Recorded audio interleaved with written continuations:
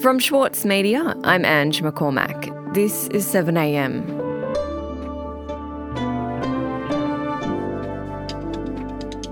The price of homes in Australia are some of the highest and most distorted compared to the wages people earn in the world.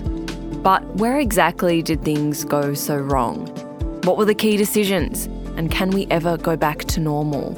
Today, finance journalist and author of the latest quarterly essay, The Great Divide, Alan Kohler, on Australia's housing mess and how to fix it. It's Thursday, November 30.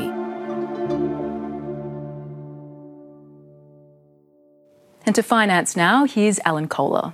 Well, if you're wondering why house prices are rising in 2023 and are now up 4.1% from the recent low. Alan, you've been a finance reporter for a long time. People know you from the ABC's finance reports, but you've been covering the changes in the economy in print and on TV for decades.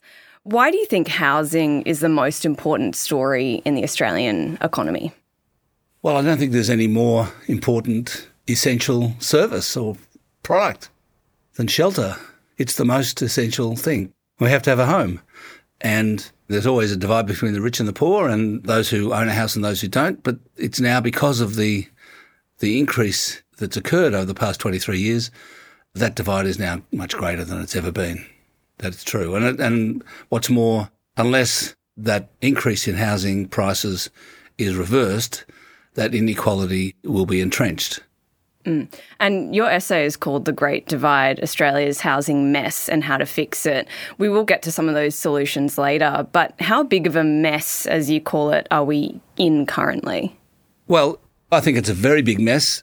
In the past 23 years, from the year 2000 till now, the cost of housing has doubled as a share of income.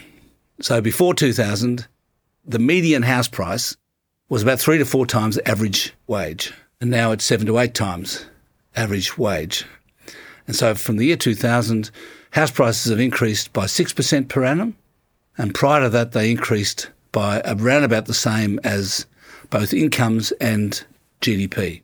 So the rate of increase in house prices more or less doubled. And that's led to a shock, I guess you'd say, to the economy and to society. I guess for people my age, it's kind of startling how much harder it is for us to buy a house than it was for just one generation before. You know, that kind of cliff that we've fallen off into in just a generation is unprecedented. Where did it all go wrong? Well, there are many causes of the increase in house prices over the past 2 decades, but I think the starting point needs to be what happened in 2000. This is an address to the nation by the Prime Minister, the Honourable John Howard. Good evening. As Australians, we have every reason to be very optimistic about the future. No country in the world has better prospects as we enter the new century. There was an event at the end of 1999 which caused it all, and that was the halving of capital gains tax. The right decisions taken today will deliver an even stronger economy in the future. That is why Australia needs taxation reform. And in September 1999, the Howard government replaced or changed the way capital gains tax was calculated. Never have I been more convinced that we are doing the right thing for Australia than I am on taxation reform. So from 1985, when the capital gains tax was introduced, the deal was that you paid tax on your capital gain as if it was income, but minus the impact of inflation. So you got to deduct the CPI change that had occurred while you held the asset. You got to take it away from the capital gain and you paid tax on the difference. In September 1999, that was replaced by a simple 50% discount. That is to say, from that time on, you only paid tax on half of the capital gain. The idea was that firstly it would roughly equate to the inflation adjustment, perhaps be a bit more, and that it would encourage people to buy shares. That was the idea. But nobody did that. Everyone bought houses instead. Everyone bought houses instead because that's how people invest in Australia. If you made a wish for the perfect home, Would it have 4 double bedrooms, a study, huge rumpus and family room, master with full ensuite, parents' retreat and walk-in robe, a double garage and more? We're not a nation of share-owning capitalists, we're a nation of house owners. That's over 30 Imperial Squares for $89,950. GST free if you're quick. The thing is that the capital gains tax discount really worked as a tax dodge because of negative gearing. So negative gearing had been in place for a long time, which was that, you've always been able to deduct the losses from your investments, whatever the investment might be. If you made a loss, you got to deduct that loss from your other income, so from your salary. That was already the case. But if you look at the data, nobody was really doing that much before 2000. After 2000, when the capital gains tax was reduced by half, everyone started doing negative gearing because it really is fantastic. You get a tax deduction while you own the property, and then you only pay tax on half the gain at the end of it. And because inheritance taxes were abolished in 1978, if you don't sell the property and pass it on to your kids, they don't pay any tax at all. And so it just became a wonderful reason to own property. But then a couple of years later, in 2005, so 5 years later, the Howard government also doubled immigration. So immigration went from 100,000 a year to 200,000 a year. There was no thought given as to whether those people could be accommodated.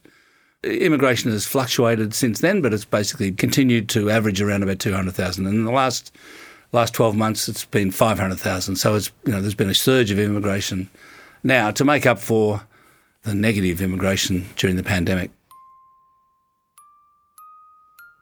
Meanwhile, supply of housing has been restricted by a number of things. One was the demise of public housing. So after the Second World War, we had a lot of public housing funded by the Commonwealth government. That was kind of destroyed, that ended. In addition, we've had pretty restrictive zoning and planning. So there's been a lot of NIMBYism. People have not allowed or wanted medium density housing. So there hasn't been enough supply, so that the combination of boosted demand and restricted supply was explosive. After the break, how Australia can fix its housing crisis.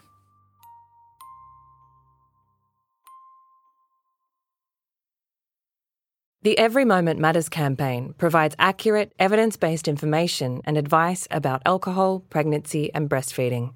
It has been created by the Foundation for Alcohol Research and Education and endorsed and funded by the Australian Government.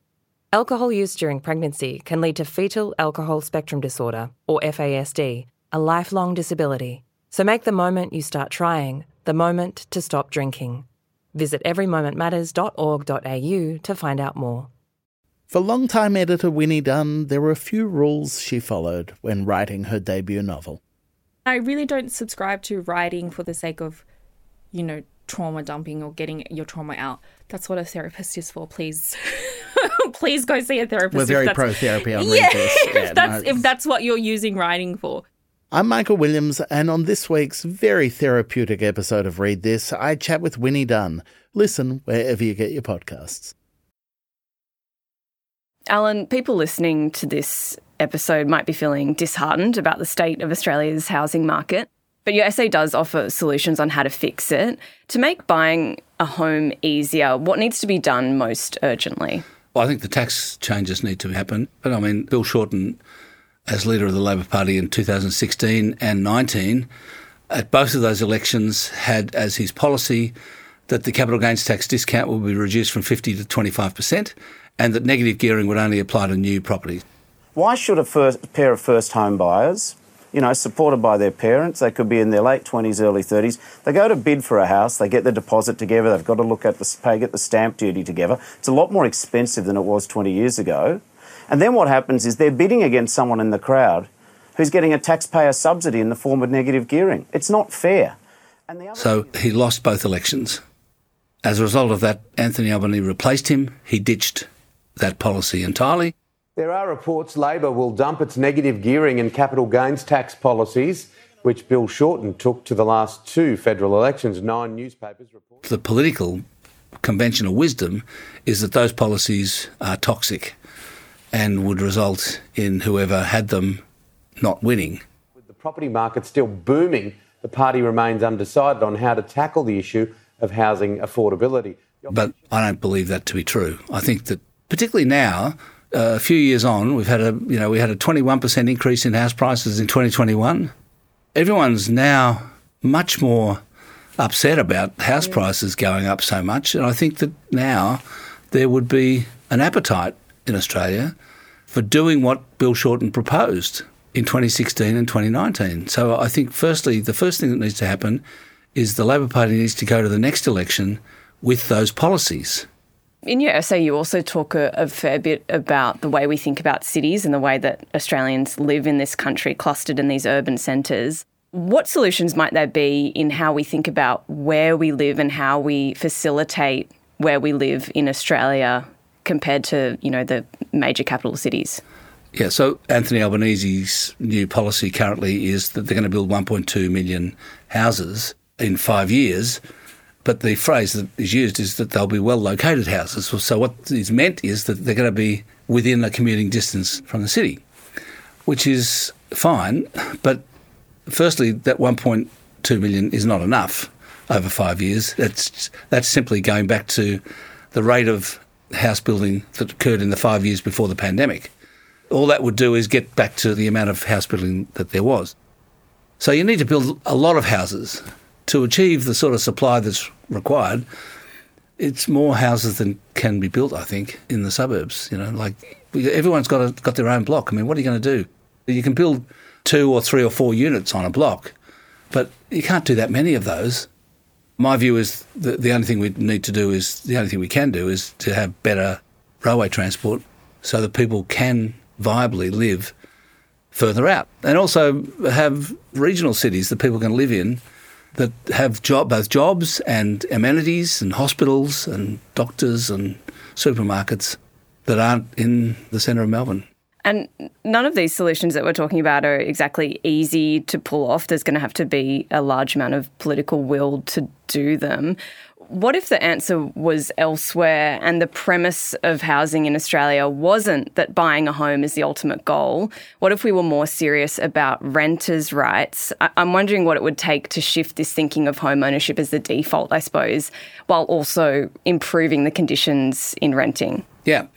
So it's interesting. Everyone wants to buy a house for 2 reasons. One is that you're in more control of it. You don't have a landlord breathing down your neck and you don't get kicked out, and you can have a dog or a cat, right? But the other reason is because everyone thinks that's the only way to build wealth. You have to own a house to get on the property ladder, right?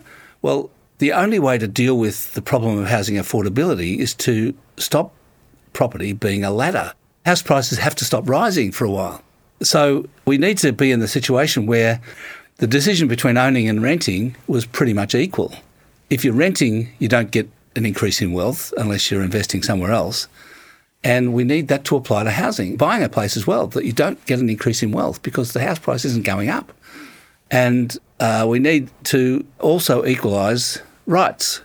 So if you're an owner of property, obviously you've got full rights about what you do on that property. Well, we need to improve the rights of tenants. There have been some laws passed in Victoria and Queensland to do that, and landlords are all complaining like mad and bailing out. So they're all saying we're selling. We're not going to be landlords anymore. Okay, fine. Bugger off, I say. So my view is return the house price to income ratio to what it was. Houses are too expensive versus their income, and that needs to be back to what it used to be. If we're going to achieve anything, we have to ensure that house prices for a while increase at less than incomes so that incomes can catch up.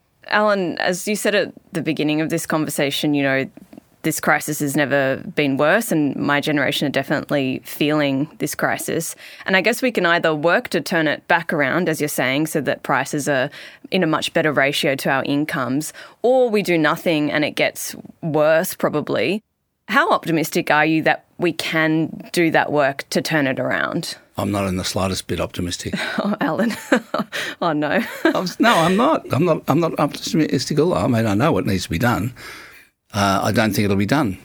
Now, The question is whether the rate of growth in house prices returns to the same rate of growth of incomes, right? So we just hold on to this level of unaffordability. Or will it get worse? Will house prices keep increasing at 6% per annum on average for the next 20 years? In which case, in 20 years' time, the crisis will be a mega crisis. Will that happen? I don't know. I don't know. I guess we have to hope not. I mean, that would be terrible. If housing became 10 or 12 times incomes, it would be appalling. But even, in my opinion, leaving it where it is, leaving the situation where it is, which is kind of likely, we'd look back on this 23 or 25-year period as being this kind of shock, this aberration that occurred in Australia's history when house prices stepped up and doubled as a multiple of incomes and then stayed there again. And we all had to get used to it. And maybe that's what will happen. I mean, I don't know. I just don't know. I hope not. Well, on that ambiguous and slightly depressing note, Alan, thanks so much for your time today. No worries, Ange.